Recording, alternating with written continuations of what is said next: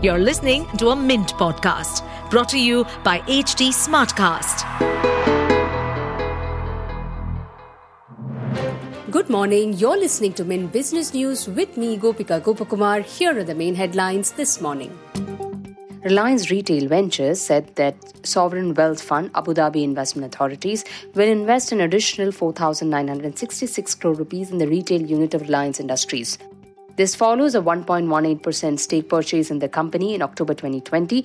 The fresh investment values RRVL at a pre-money equity value of 8.38 trillion rupees, making it among India's topmost valuable companies.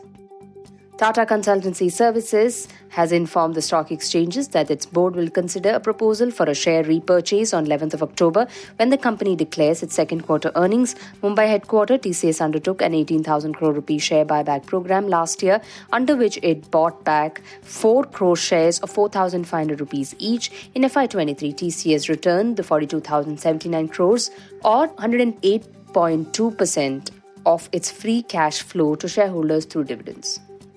Multi-Commodity Exchange of India, or MCX, received approval from the SEBI Technical Advisory Committee to go live with its commodity derivative platform. The Securities and Exchange Board of India had advised MCX to postpone the proposed go-live of CDP as it involved technical issues. At that time, the matter was sent for discussion with the SEBI Technical Advisory Committee. However, SEBI's technical panel gave the green signal for the launch of CDP.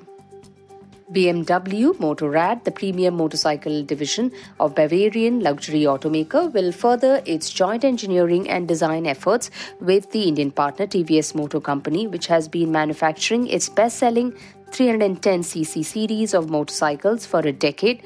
The TVS Motor Company began production of BMW's latest electric two-wheeler product, CO2, a crossover between a motorcycle and a scooter, at its Hosur factory in Tamil Nadu.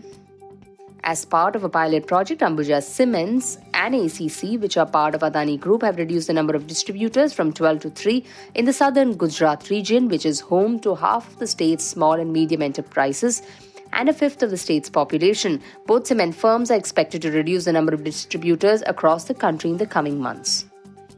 After debt holders pushed back on initial terms, Vedanta Resources has told investors that they're open to revising a proposal to delay payments on the miners' dollar bonds. The few of the bondholders said they wanted more cash upfront than Vedanta offered, while other investors requested changes to the collateral for some debt and a date for asset sales. Moving on to markets, indices dropped around 1% at the start of trade today, with metal, finance and bank leading the drag while IT stocks remain stable. Investors are eyeing a host of events in the second week of October. This includes July-September quarter of fiscal 2024 results, macroeconomic data, foreign fund flow, crude oil prices and global cues, along with tension between Israel and Hamas. In business term of the day, we look at open market operations, or OMO. RBI uses OMOs, or open market operations, in order to adjust the rupee liquidity condition in the market on a durable basis. When the Reserve Bank feels that there is excess liquidity in the market, it resorts to the sale of government securities, thereby sucking out the rupee liquidity. With that, it's a wrap on today's edition. Thanks for tuning in. Have a great day. See you tomorrow. Bye-bye.